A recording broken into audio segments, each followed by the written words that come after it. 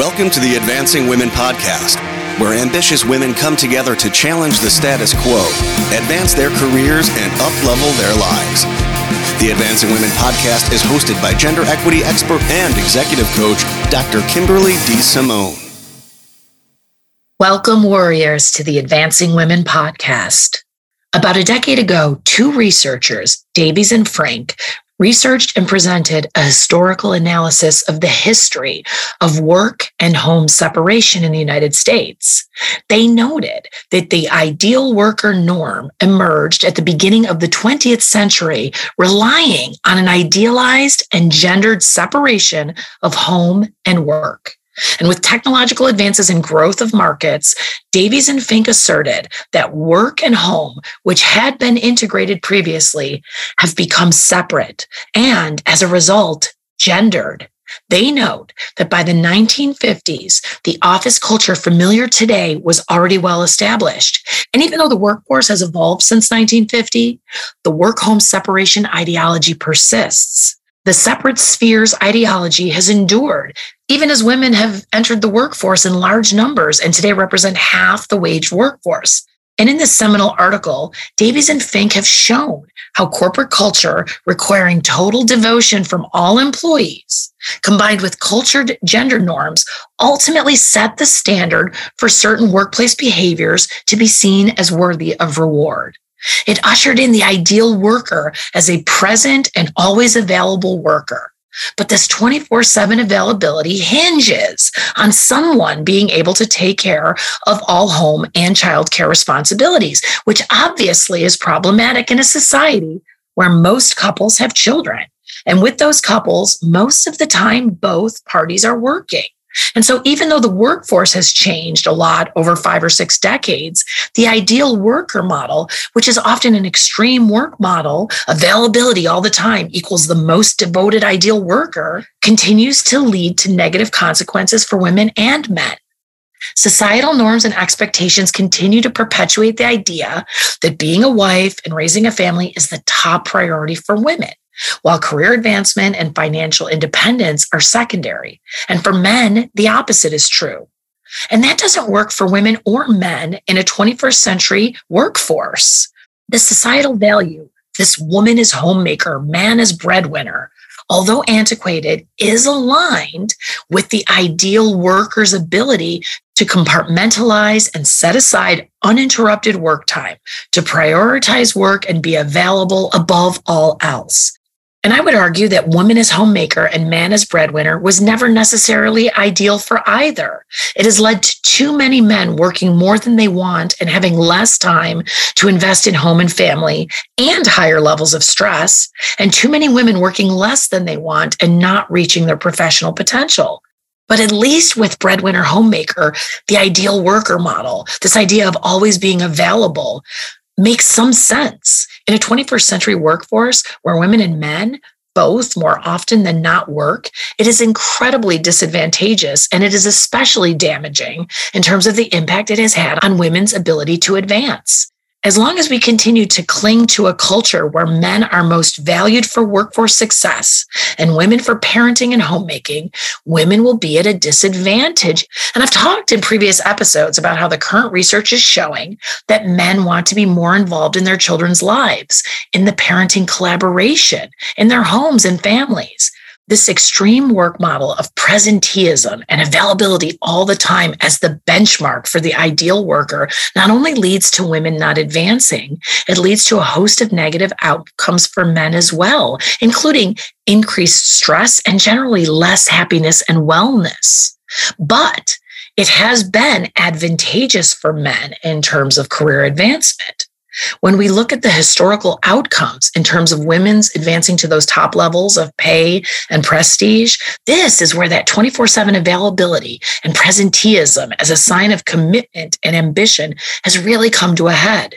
The ideal worker, 24/7 availability with a focus on FaceTime has been advantageous for men who still, despite women's integration in the workforce, the research shows, often take on lower levels of home and family responsibility than women in those same positions. Cultural norms and standards and expectations lead to women taking on the lion's share, even when they're working full time.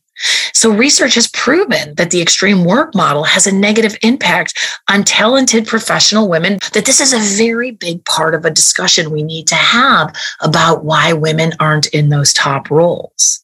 I conducted a study a few years ago of women in the Fortune 500 that revealed that same finding, that the ideal worker, presenteeism, extreme work model is not just an explanation, but potentially the explanation for the broken pipeline, where we see so many women who've made it to the middle, but can't seem to break through those top level positions of power, pay, and prestige. Although women represent half the middle management roles, we still represent under 10% of the top roles, whether it's government, STEM, business, basically all industries. There have been so many initiatives over the past couple of decades in the workforce aimed at advancing women, and they have helped some when it comes to getting us to the middle, right? But the extreme work model looms over us, creating a barrier to those top positions. And the research is clear on this, that there are invisible, unspoken, but no less clear and pervasive ideals, a mindset really relative to the necessity of 24/7 availability and the importance of presenteeism, especially at those highest levels. Executive leadership drives organizational values, and those organizational values in turn influence perceptions of organizational fit and who will fit in those top roles. And research continues to show how often still the ideal worker is the one who is seen as being devoted single-mindedly to the organization without personal distractions coming from family or other outside responsibilities. And again, historically, this ideal has worked well for middle-class men because this group is the most likely statistically to have wives who can pick up the slack. Even today, research shows that at the highest levels of leadership, at the top earner levels, men in those roles often have a stay-at-home spouse who provides the necessary support, affording men that single-minded devotion that the extreme work model calls for. Conversely, women, even those working full-time, are confronted with a greater number of additional responsibilities outside the workplace, which then can result in a reduction in professional aspirations in favor of family responsibilities. And this is really an attempt to avoid the consequences of work-family conflict when, again, as I've noted, and as the research shows, cultural expectations delineate men as responsible for work and women as responsible for the home. This notion of constant accessibility feeds into the corporate culture where the ideal worker can be present all the time, available 24/7, which too often has become the productivity standard against which all professional workers are measured, especially when failure to fully embrace the extreme work culture has also been interpreted, in women especially, as having less desire for a promotion or advancement, less commitment to one's career. And there's a great book, it's Shipman and Kay, and it's called Womenomics, Work Less, Achieve More, Live Better. And the authors in this book debunk this misnomer of women not wanting power and not wanting to advance as an explanation for why women haven't broken the glass ceiling. They challenge this idea that our desire for advancement and power is less than our male counterparts, and that is why, as is often touted, we aren't getting to that top level role.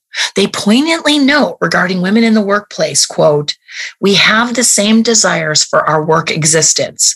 We'd like to spend our time at work engaged in meaningful and fulfilling pursuits. We've had enough of worrying about punching a clock or ringing some macho bell to the tune of he who stays in the office longest slays the biggest mammoth," end quote. And by the way, current research increasingly shows many men in the workforce feel the same way. But again, with societal norms of men being valued for work, they end up stuck in this extreme model.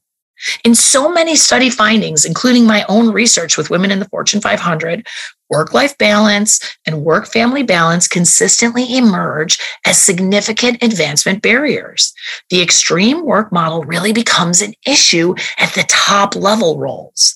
So the women in the study I conducted noted the extreme work model of constant availability, ability to relocate on demand, and prioritizing work and the company as inevitable at those top levels. Most women in my study expressed this as the major barrier to their advancement. Despite formal diversity priorities in their organization, several study participants communicated the presence of a work ethos or a set of unspoken rules which need to be followed to advance to those top levels. And many of the narratives aligned with these quote unquote invisible rules supported the existence still of the extreme work model and 24/7 availability. Women in the study noted the extreme work model as most prevalent with executive level leadership, resulting in lack of work-family balance at that top level. Participants saw this extreme work culture as inevitable at senior levels, and as such noted this as a major advancement barrier. When asked about promotional aspirations, one woman in my study noted, quote, "So that next level up, I'm not aspiring to be there for a long time.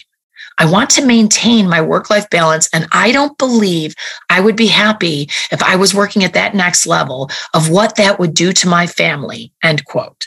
When I asked if there was anything that could change that, anything that would make that next level of leadership an option or something she desired, she said, quote, "Honestly, the expectations of that role would have to decrease. Those people at that level are working 24/7. You're on call all the time, and that's not a trade-off I'm willing to make," end quote. And almost every woman in my study echoed that same concern.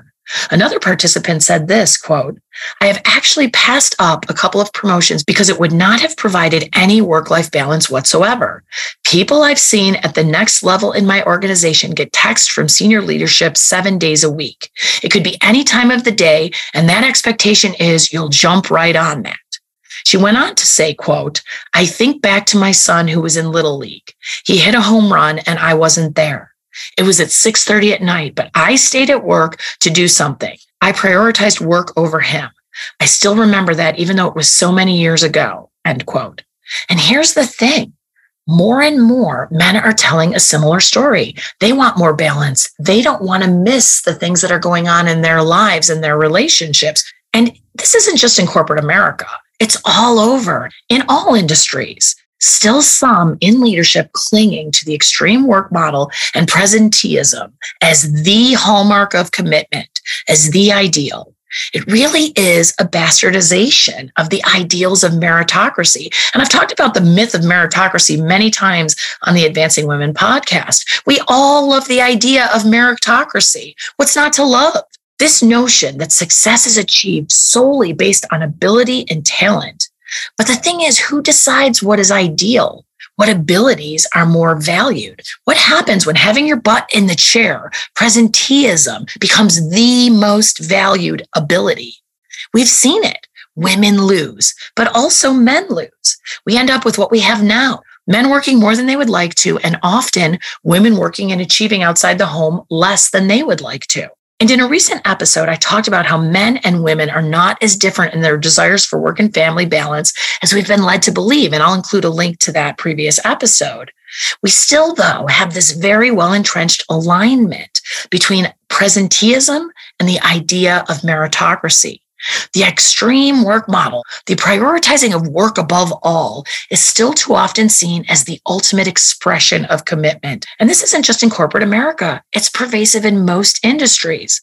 The industry, by the way, that creates and publishes the research showing the negative impact of the extreme work model and presenteeism. We academics invented that word, actually. When I first came to the Academy after working in the Fortune 500, one thing I was committed to was not adhering to presenteeism, butt in the chair, be available all the time. Devotion and commitment are shown by being the first one in and the last one out. I thought I was done with that. Finally, I would have the balance and the true meritocracy I had heard so much about, right? Well, let me share an example that was yet another eye-opener for me. So I came into this new role almost 20 years ago now, and was assigned my courses and my advisees. As faculty, we're required to teach and advise students. So we have to advise 5 hours a week, and it's at our discretion as to when we advise. So I did all of my advisements on Tuesday and Thursday, twice a week, and it worked very well for me and my students. At one point, our department surveyed our students about their experience in the classroom and their experience with their advisors. Out of the entire department, and by the way, I had the highest number of advisees in the department, I had the highest ratings from advisees and the most requests from students to be their advisor. So let's talk meritocracy for a second. Here I had objective key performance indicators, the best outcomes in my department in advising, which was a key pillar of the job. So when I got called into my department chair's office to talk about advising, I went in excited and prepared to hear accolades or maybe even questions about what I was doing well. And guess what happened? Well, if you think I did get all those accolades, if you think I heard praise for my performance based on these key performance indicators, hold your applause, because that is the exact opposite of what I heard. Instead, what I got from my chair at that time was that he felt that it was important that an advisor be available every day, not just 2 days a week. Now, we're researchers, scientists, and to be clear, there was no data suggesting a performance problem. On the contrary, when considered through a meritocracy lens, everything was working extraordinarily well. And so in a true meritocracy, I should have been rewarded or at least appreciated for the job I was doing, or at least left alone. But here's the reality, unfortunately. Too often, people have invested their lives in this ideal that presenteeism and the extreme work model of being present and always available, answering emails at all hours of the day, being available upon request, saying yes to every project, having your butt in the chair equals commitment and equals doing a good job. And despite decades now of research that shows it is often the exact opposite that's true. That rejuvenation and balance, all of these types of things make people happier in their job, which is correlated with higher job satisfaction and performance and lower turnover, as well as a host of other measurable positive outcomes. We still cling to this meritocracy ideal of presenteeism, the extreme work model, 24/7 availability as the end-all be-all. It's like you get 5 points for doing a great job and 500 points for just being available all the time. And so you never win, no matter how good of a job you're doing when you're using that measure. And so in my example, even though I had implemented strategies that allowed me to do a great job and have balance and perform well, I was happy, students were happy. To my leadership, I was not as committed. I was not doing as good of a job despite those objective performance indicators that suggested otherwise. And this is one of the things that I get frustrated with when we talk about meritocracy. It's an ideal that the person who does the best job is rewarded. But the question always becomes, who decides the criteria? What is the best job? What are the most important attributes? The reality is that the criteria is often selected by the existing power structure who has historically benefited greatly and is highly invested in a system that has worked very well for them and that they're comfortable with. I show up, I'm in the chair, I'm there more than others, so that means I'm more committed. That means I'm working harder, end of discussion. Don't look at the research, don't look at any of those key performance indicators, they don't matter anyway. Look who's here all the time. That's what should be valued. So we have to keep talking about the extreme work model. We all, men and women alike, have to keep challenging it in practice, not just in theory. Research confirms that today both men and women are interested in more flexibility and more balance. And the research also shows it's quite possible to have that flexibility and still have highly effective job performance and positive outcomes. Here's the thing, though. Despite men and women wanting flexibility, research does show that it is women who see the biggest consequences to their careers in an extreme work model environment, which is why, despite so many decades of initiatives aimed at advancing women in leadership, we still see that broken pipeline. We continue to see women advancing well all the way to the middle, but the broken pipeline remains at the very top, where less than 10% of top leadership and top earners in organizations tend to be women. And so much of that is aligned with the extreme work model and presenteeism, which research shows is not ideal for men or women, but for women is nearly impossible. We cannot reasonably attain equality at the top in a world where women are expected still to do the lion's share of child and family care as well as work. We just cannot compete in an extreme work model, and we shouldn't have to. That does not have to be the barometer of success and commitment. Indeed, research shows it isn't. Valuing presenteeism is grounded in a lack of trust and in insecurity, period. The idea that unless you are available all the time, that you're not working as hard, that you're getting away with something, that you're not committed, it's nonsense. It's been proven false in the research, and it just isn't compatible with the needs of a 21st century workforce, with men and women both working in equal measure for the most part. Almost 2 decades ago, authors Hewlett and Luce coined the term extreme work model and asserted that this extreme model threatened to cull talented professional women that otherwise could have reached the top. And now, 2 decades later, we do see that this has been the case. Women are still greatly underrepresented at those top leadership roles. This model just doesn't work for women. And even if it is working for men's advancement, it isn't what most men want anymore. And that's something we really need to think about. It may have worked for a long time, and in some ways, for men may still be working. If by working, we mean advancing in your job, and we're not looking at those other measures of happiness, satisfaction, and joy. And so my manifest statement or key takeaway is this. This is a discussion, a fight really, for all of us. As long as it is just women pushing back, it won't change. We need men to also push back, to call it out and push back, because in the end, we know it will be better for all of us. We need a mindset shift away from an antiquated ideology that persists. We need to ditch the idea that being present and available all the time equals the ideal worker, because what it really equals is dissatisfaction, burnout, and a general lack of wellness and happiness. If we continue to accept and embrace a culture of presenteeism, all we will be left with is regret. I saw an Instagram post recently that punctuated this. It really struck me. It said this, quote, 20 years from now, the only people that will remember you worked late or checked emails on weekends will be your kids, end quote. And whether you have kids or not, it punctuates that the consequences of a life committed to work above all is not something that leads to fullness and happiness, and none of us should be okay with it. For more resources, you can visit my website, www.advancingwomenpodcast.com, and connect on Instagram at Advancing Women Podcast. I love getting your feedback, so please email me at drdsimone@advancingwomenpodcast.com. I just want to thank Joe Jacobs, the audio warrior who wrote the music for this podcast, and a huge thanks to Heather Harris, the creative warrior who designed the Advancing Women Podcast logo. And thanks to all of you for joining me here today.